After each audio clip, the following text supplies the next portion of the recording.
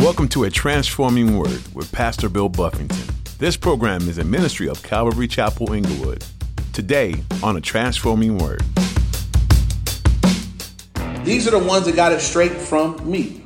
We should be very careful today about a man or woman in some cases that wants to speak into your life with apostolic authority. I'm speaking to you. You receive my words as God's word. I'm telling you this is how it needs to work today. Myself, any other man, person in the pulpit preaching the word of God, they need to speak to you and you need to judge them by what? Word of God. You need to judge me by the word of God. You need to judge them by the word of God. Ain't nobody got apostolic authority that disagrees with what the apostles already said. Amen? Who do you allow to speak in your life? As you listen to today's message from Pastor Bill, he teaches you to be discerning about who you let advise you. No matter who it is, you need to be careful that the words that they give align with God's word. Always take the instructions that you're given back to the Bible and God's character. Pastor Bill stresses the importance of this truth. Whether it's a family member, pastor, or friend, take every counsel back to the word of the Lord. God is truth. Now, here's Pastor Bill in the book of Galatians, chapter 1, for today's edition of A Transforming Word. The book of Galatians, written by the Apostle Paul, is written to the churches in the region of Galatia. So it's not a single church in a single city, but it's a region of churches this whole region of churches was having the same problem. Paul preached the true gospel of Jesus Christ, which I'll reiterate for us today. And after Paul left, Jewish groups came in and they kind of twisted the message. False teachers came in behind Paul and they were adding to the gospel. They were saying, you couldn't just believe in Jesus and be saved. That's just too easy. And so here's the true gospel. The gospel of Jesus Christ that will save you from your sins, that will guarantee you not going to hell and you going to heaven. We looked at it last week, but I'm going to do it again today for those that missed out. 1 Corinthians 15, 3-5. This is the message. This is the message that Paul said, this is the gospel I preach to you. So 1 Corinthians 15, 3-5, Paul says, for I delivered to you, first of all, that which I also received, that Christ died for our sins according to the scriptures, and that he was buried, and that he rose again the third day according to the scriptures. It goes on to say he was seen by Peter, and over 500 other people saw him in his resurrected form. But the message of the gospel is that the message that we believe for salvation is that Jesus died on the cross for my sins, that he was buried, and 3 days later he rose from the grave. Now, the Bible says that the gospel of Jesus Christ is foolishness to those who are perishing. That message sounds simple. It doesn't sound like any other religion. Every other religion is, one definition for religion is man's attempt to reach God. And most religions they got to have something to do. There's something that they're doing to reach out to God. Rather they're, refraining from eating certain things or they do certain things. You got monks in remote places of the world. They crawl on their knees. They actually damage their bodies to show their devotion to God. And so most of religion, that's what it takes like. The group here, the Jews are very religious. If you've ever been to Jerusalem, because of the Old Testament, all the shadows, all the things that God gave the Jewish people as a shadow of what Christ was going to be. Well, because they haven't received Christ, they've kept the shadow. They've kept the religion. And so they have garments they got to wear. They got ways that they got to wash. They got times of day that you have to go pray. There are all these things that you have to do to be a good Jew. If you go to Jerusalem and you go to there's a wall. Everybody's seen the wall where everybody prays and they stick prayers in there. And you see there's a depth of devotion. But this is the challenge because there's a depth of devotion, but it's in error. The depth of devotion of a people that have said, we don't receive Jesus as the Messiah. That they're still deeply religious. How many of you guys have ever seen a Jehovah's Witness and thought, man, they really put us to shame the way they out there? Anybody ever seen them? They be out there at Winter's Donut. They be in the hood. They be in the liquor store, in the hood liquor store out there, and one sense we might look at them and say, man, they're really out there, man, but they're not with the truth though. That's not going to do anything for them. But can you understand how to them, when they're out there serving like that, they can look at us and say, we're out serving you. So I know we're better than you. Where you at? When you witnessing, when you out there sharing. And while you may feel put to shame and all that, imagine if you had to be out there working to hopefully get a place. If we weren't sure we were going to heaven and we had to work really hard to hope that we might get a spot, I guarantee you the way we serve would look different, but the motive would also be different. The motive would be, I'm serving so that God will accept me. And that's not Christianity. Christianity begins at your relationship with the Lord. Christianity, it begins at the cross. God is the initiator. He loved you when you didn't love him. He died for you. Romans 5:8. God demonstrates his love for you and me, and that while we were yet sinners, Christ died. So God said, look, when you were unlovely, when you were not thinking about me, when you were in your sins, I loved you so much. I sent my son to die on the cross in your place. Now I cared so much that after he did that, I sent people and I anointed other people with this message, and I had them come tell you. I gave you faith to believe it. The faith that you have to be able to believe and receive the gospel, even that is given us by God. So in order to reject the Lord, you have to go against everything that he's made available. You have to reject him. You have to step over the bloody cross of Jesus Christ to reject the gospel, which God gives you free will, and you can do it. And some have. But at the end of the day, when I look at that version of the gospel, it says that he did everything. I've received a wonderful gift. Amen. And so now everything that we do in Christian service, in Christian living, is in response to what God has already done. That's biblical Christianity. We're not earning favor with God, because that would eliminate grace. What does grace mean? What is grace? Undeserved favor, unmerited favor. God said, no, you don't deserve my love. I've given grace. You're a recipient of grace. I loved you when you were unlovely. Receive that. Don't earn it. Don't work for it. Just receive it. Here's the wonderful thing with that. If God loved you and me when we were our worst, and now we've been cleaned up by the Holy Ghost, we've been, ministered to through the word, and we're moving in a better direction, can there be any doubt now that he loves us? God, you loved me when I was, you take a snapshot, don't look too long at it, of yourself in your worst spiritual condition, and God says, I loved you right there. And hopefully you ain't worse than that now, hopefully we're all improved upon that. So it's like, God, you love me, period. What it does for the believer, it says, I am comfortable and I am secure. We are secure in the love of God, right? We can't mess it up. He just loves me, period. That's the position God puts the believer in. So that's the position that we serve from, that we live from, secure in the love of our Heavenly Father. Not earning it. It's very different than religion. It tastes different. So here, and I'm going to say this up front, then we'll jump to the word. Our motive for service, for Christian living, for holy lives is always in response. God, because of what you did for me, you have this life. The Bible says it's the goodness of God that brings us to repentance. Amen. And so Paul is looking to this church in Galatia. He left and he found out in his departure that they've not only heard from these Judaizers, they're actually believing it. And so Paul is coming to correct them. And so he jumps right in. He's trying to correct the error. And so last week he told them, if anybody preaches to you guys another gospel other than the one I preached, Paul said, let them be accursed. And we looked at that in the study last week. The Greek word is anathema. It means damned to hell. Paul said, if anybody comes to you with a gospel other than the one I preach, what we just read in 1 Corinthians 15, 3-5, he said, let them be accursed. Reject them wholeheartedly. And so that would be a good word for you and me too. If somebody comes with another gospel, another version of the gospel, a version of the gospel that says you got to believe in Jesus and be baptized. I got a friend that thinks I'm almost saved because I was baptized in the name of the Father, Son, and the Holy Spirit. And he's like, dude, would you just come to my church and let them baptize you in the name of Jesus? And then you need to come up out of the water with the evidence of tongues. Then I'll know. And I'm like, bro, I'll never get baptized again. The day I got baptized, the Lord met me, did some things in my life. My baptism was legit. Never doing it again. But in his mind, because it wasn't done the way that he was taught, you got to be baptized in the name of Jesus. You got to come up with the evidence of speaking in tongues so as to confirm that you're saved. If you don't come up speaking in tongues, you'll tarry in the water. And if you take too long, one of the brothers and sisters from the church will come over and teach you how to do it. Go ahead. Say shoulda, boughta, Honda. Shoulda, boughta, Honda. Say it faster. There you go. Keep going. There you are. Now get out the water, Y'all laughing? But has anybody here seen that before? Raise your hand. Okay. They really doing this. This morning in churches of America, that's going to happen. So that's not the gospel, right? That to have to do all those things to be saved. And when God says, look, I did everything, I want you to receive it as a gift. So Paul is wanting to correct it. The letter of Galatians is really to help Christians to embrace the grace, the gospel of grace. And then later on in the book, he'll go on to express how that should manifest and live its way out of our lives. And so pick up at verse 11 now.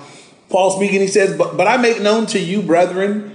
And I guess it's interesting that he still, even though they're receiving this false teaching and they're kind of getting off, Paul still is acknowledging them as brethren. He says, but I make known to you, brethren, that the gospel which was preached by me is not according to man. So Paul said, the gospel that I preached to you guys, I didn't get it. It's not according to man. Then he says in verse 12, for I neither received it from man, nor was I taught it, but it came through the revelation of Jesus Christ. So Paul said, the gospel that I'm preaching is not according to man. I didn't do it according to what man wants. It didn't come from men. I didn't go get this information from men. Who gave Paul the gospel message? Jesus directly. If you go back to Acts 9, when Paul was converted on the road to Damascus, he encountered Jesus Christ personally. Jesus said, Saul, Saul, why are you persecuting me? And they had their encounter. He said, Lord, what would you have me to do? The Lord sent him to Ananias to get prayed for and receive the Holy Spirit and have the scales taken off of his eyes. And then it says Paul went to Arabia and he spent 3 years in Arabia. And at his own testimony, that's where he was instructed by the Lord. He didn't receive instruction from people. He got it straight from the Lord. This is why that's amazing and awesome and important, because the other disciples, Peter, James, John, they had the 3 years of earthly ministry with Jesus, receiving it from the Lord. They had the encounters after Jesus resurrected where he went and spoke to them directly, and they have received all from Jesus the message. Well, Paul says, I didn't get with them. I was 3 years in Arabia, direct connecting with the Lord. But when Paul got together with the other apostles, guess what? He had the same message. The gospel that he got was the same gospel. That it wasn't a different message. It didn't vary in any way. This is why that's important. Because today there are so-called apostles at churches around the cities and so forth and so on that want to speak into your life with apostolic authority, but they have none. What does it mean to have apostolic authority? It means that you got what you're giving out straight from the Lord. This was very important in this era because they didn't have a Bible. They didn't go to church and say, open up to Galatians. It was being written at this time.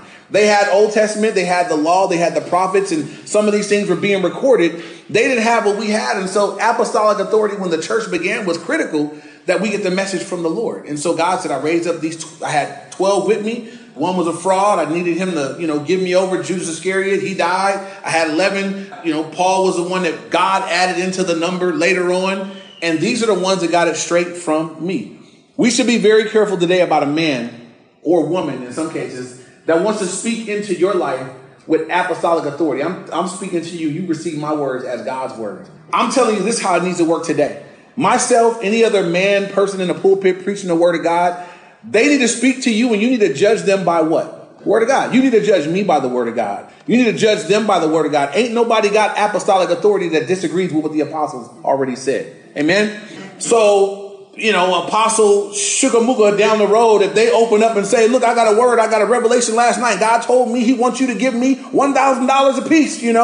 I hope y'all know better. I hope y'all can go and say, go to Peter and says, man, they one of the marks of the false prophet, they make merchandise to the people. I feel like you're making merchandise to me. I'm on my way. I'm going to go somewhere that's going to feed me and teach me the word of God. I hope y'all will know better than that, because that's what they want to, what they're doing with their apostolic authority is not bringing people to Jesus.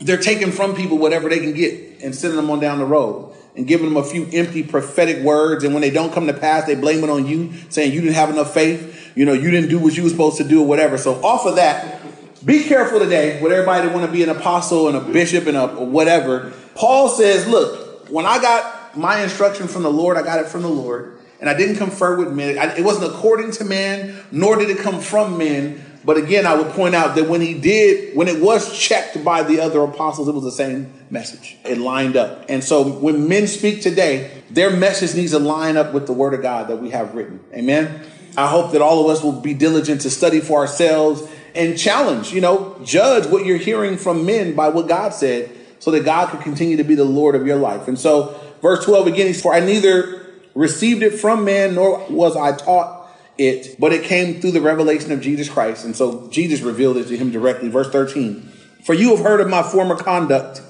in Judaism, how I persecuted the church of God beyond measure, and tried to destroy it. And so Paul points back to his BC days. For anybody that's not familiar, Paul, who used to be called Saul, when he was a non-believer, he was a Pharisee, and he was really about that life. He wasn't no run-of-the-mill Pharisee. He wasn't passive about his disagreement with Christianity. Paul was attacking Christians. Paul was responsible for the death of Christians. When they stoned Stephen in Acts chapter 7, they laid their coats at the feet of Saul, which meant Saul was consenting to his death. At Saul's own admission that that's not the only person that he did that to, or that he consented to the death of. And so I want you to consider a man that believed so strongly what he believed that he was putting people to death for it. Paul said, that's what I used to be. And he's getting ready to compare what he used to be into what the Lord made him. And to that, I would challenge this, because one of the things I see today in the church is someone will come to the Lord and, they'll have an encounter with God. They'll profess, I gave my life to the Lord at this point in time, but there's not a real marked change of life. And there can be a couple reasons for that. And I want to say, one, you could have a person that lived, I know non-believers that live pretty, decent lives. Anybody know some non-believers? I know non-believers is better than some church folk, straight up. So I know some they don't drink, they don't smoke, they don't even cuss. They pretty much do right. They honest people. There's some non-believers that, somehow they end up being pretty good moral folk. And so somebody like that gets saved and turn their life over to the Lord. And, it might not be some drastic, I was smoking crack 3 pipes at a time. I was, beating up everybody in the neighborhood. I was a Crip and a Blood and a whatever, at the same time, whatever. They may not have some drop dead, rock'em rag'em testimony like that. But this is what we're looking, this is what we should be looking for, right? Never mind, whatever we were before Christ, whether it was horrific or rather it was decent people or whatever. When you met the Lord, is there a marked difference? Because even for someone that wasn't really doing much, when you get saved, God, I apprehend your life for a reason. And when I took hold of your life, what has God done with you since he took hold of your life? Is it different? Is the change radical? Could you mark it? Could you mark a calendar and say, man, that date when I met the Lord, that day, from that day till now, it's never been the same? Or would you look at your life where there are people that would say, when you got saved? When you get saved? Get out of here. You ain't saved. For real? You should show me. You should prove it, There are Christians that there are people that tell you they're saved and you like, no. Yeah, no evidence whatsoever, nothing. I hope that's not y'all. If it is, feel bad about it. Do something about that. That's not a good thing. And it's not, so, but for some, it could be that, they were living pretty moral lives. And so it wasn't like, drastic visible things that changed, but maybe God was doing the work inside and beginning to show itself outward. For some, there's no visible transformation because there haven't been a real salvation experience. I believe that today, because a lot of churches don't preach the gospel, that a lot of people get into church and they think, I gotta say, I've been going to church my whole life. Do you know you can go to church your whole life and not be saved? And it's quite common. It's quite common that there are people that, I've been going to church my whole life. But I know people like that. And they'll swear, I was saved when I was a little kid, man. I'm positive. But I'm like, bro, I know you. Or I've known you all this time. You definitely wasn't saved. You was living in sin. You were as bad as I was. They didn't look to be any conviction about what you were doing. You know that it just doesn't work that way. You can't be, we'll see this later in Galatians. I'm glad we're in this book. You can't live a life of habitual rebellion against God and say, but I prayed that prayer when I was a kid. I got baptized when I was 10, saved. Absolutely not. The Bible says if you practice these things later, I don't have time to go to it, but it lists all these works of the flesh, fornication, adultery, drunkenness, blah, blah, blah. The list goes on. He said, if you live that as a lifestyle, it doesn't matter what you say you pray. I don't care how many times you prayed it. I don't care if you prayed it in English, tongues, and Swahili. If you live a habitual rebellion to God, you're not going to inherit the kingdom of God. Do we know the Bible says that, you guys? Okay, so I just want to say that because there are people that they're like, there's no real change, no real transformation. And they would claim they've been a Christian all the time. I want to point it out because it would be wrong of me to know better and not tell you better. You want to be looking for transformation. You want to look for evidence, internal and external evidence that you are born again. Internal evidence. I am convicted about sin. I don't want to do the same stuff. Here's a great internal thing, internal revealer of a work of God. The things that you did without challenge as a non-believer. Maybe when you weren't saved, maybe you just lied freely and you fornicated and you, whatever you did. When you get saved, is there an internal struggle? Is there something on the inside that says, I don't want to do this? Is it at least a battle? Because one of the signs of spiritual life is that there's a battle, that I battle with things that I used to just do. When I wasn't saved, I didn't battle with telling a lie. I just told it straight face. I told it good too. You know, you get saved and it's like, you just don't say that. Because if you say that, you got just, there are times you start thinking all the way through, like, I'm just saying nothing. Plead the fifth. My wife calls and we're talking on the phone. Hey, babe, did you do the what's name yet? And then she'll confirm this right now. I don't want to lie and say I did it when I didn't do it, right? Because I know I'd be convicted about that. So I do something, this may be wrong too, but I'll say, what'd you say? Huh? Wait a minute, hold on. I try to get away from it real quick. Babe, you heard me, you know.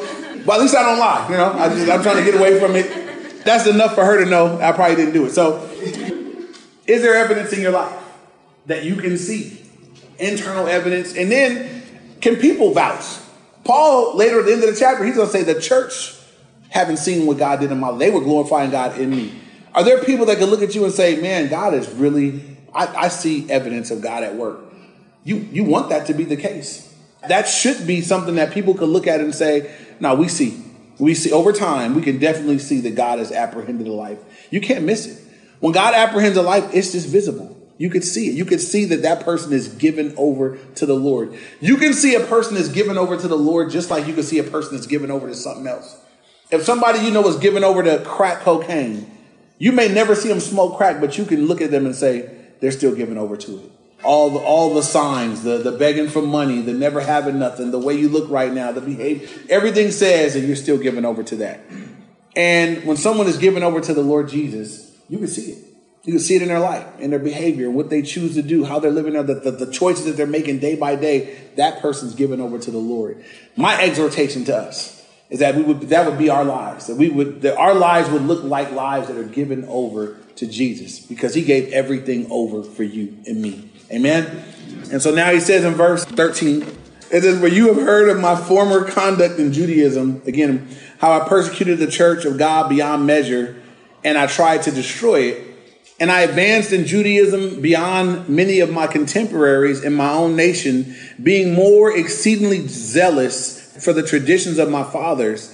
But when it pleased God, who separated me from my mother's womb and called me through his grace to reveal his son in me, that I might preach him among the Gentiles, I did not immediately confer with flesh and blood." Now he says a lot here. First of all, Paul says, look, I advanced in Judaism. I wasn't no slacker as a Jew. You know, I was about it. I exceeded, you know, I went way beyond many of my contemporaries, people of my own nation. He said, I was exceedingly zealous. I always have a problem with somebody who was, you know, without the Lord, you know, they were just into something, you know, they were given over, and then they get saved and they get all safe and careful. Paul said, look, when I was over here for Judaism, I was exceedingly zealous, and I would be disappointed in Paul if he came to Christ and got passive and safe. Paul didn't do that. Paul said, now that I belong to the Lord, I'm that same guy. And I'm going to come with passion. I'm going to come with zeal. I'm going to come with fervor. I'm giving all of me to the Lord. I would challenge the believer that could look at their life. Because I've listened to testimonies of people. Oh, yeah, I was in the world. I was doing this. Ooh, and then I got my life to the Lord. And I'm like, but you ain't doing nothing. You got saved. And you was all passionate over here. You had all kind of fire and excitement. That some people's testimony, their old life sounds more exciting than their life in Christ. You've been listening to A Transforming Word with Pastor Bill Buffington. Today's message from the book of Galatians is available online to be listened to again. Just visit CalvaryInglewood.org and click on Media, or download our mobile app to listen to more teachings. You'll find a link on our website, or just search for Calvary Chapel Inglewood in your app store. We'd love for you to join us for church this weekend too. While we can't meet you in person right now, we're still joining you live in your own home with our online worship services. Join us Sunday at 9 a.m. on YouTube Live, Facebook Live, or on Instagram. There's links to all of those on our website, CalvaryInglewood.org. We're also streaming on Wednesday at 7 p.m. on those same platforms, or you can watch later through our YouTube channel. All of that is available at calvaryinglewood.org. And when we're able to meet together in person again, we want you to join us. Keep checking calvaryinglewood.org for the latest updates, and stay safe and well in the meantime. Before we go today, we'd like to take a moment and invite you to be a part of what we're doing here at A Transforming Word. Would you preferably consider becoming a financial partner of this ministry? Each gift, no matter the size, is used to keep this program growing and reaching people with the gospel message. If you feel like God is leading you to support us this way, you can give securely at calvaryinglewood.org or through our mobile app. Thanks for praying about this. And thanks for tuning in for today's edition of A Transforming Word.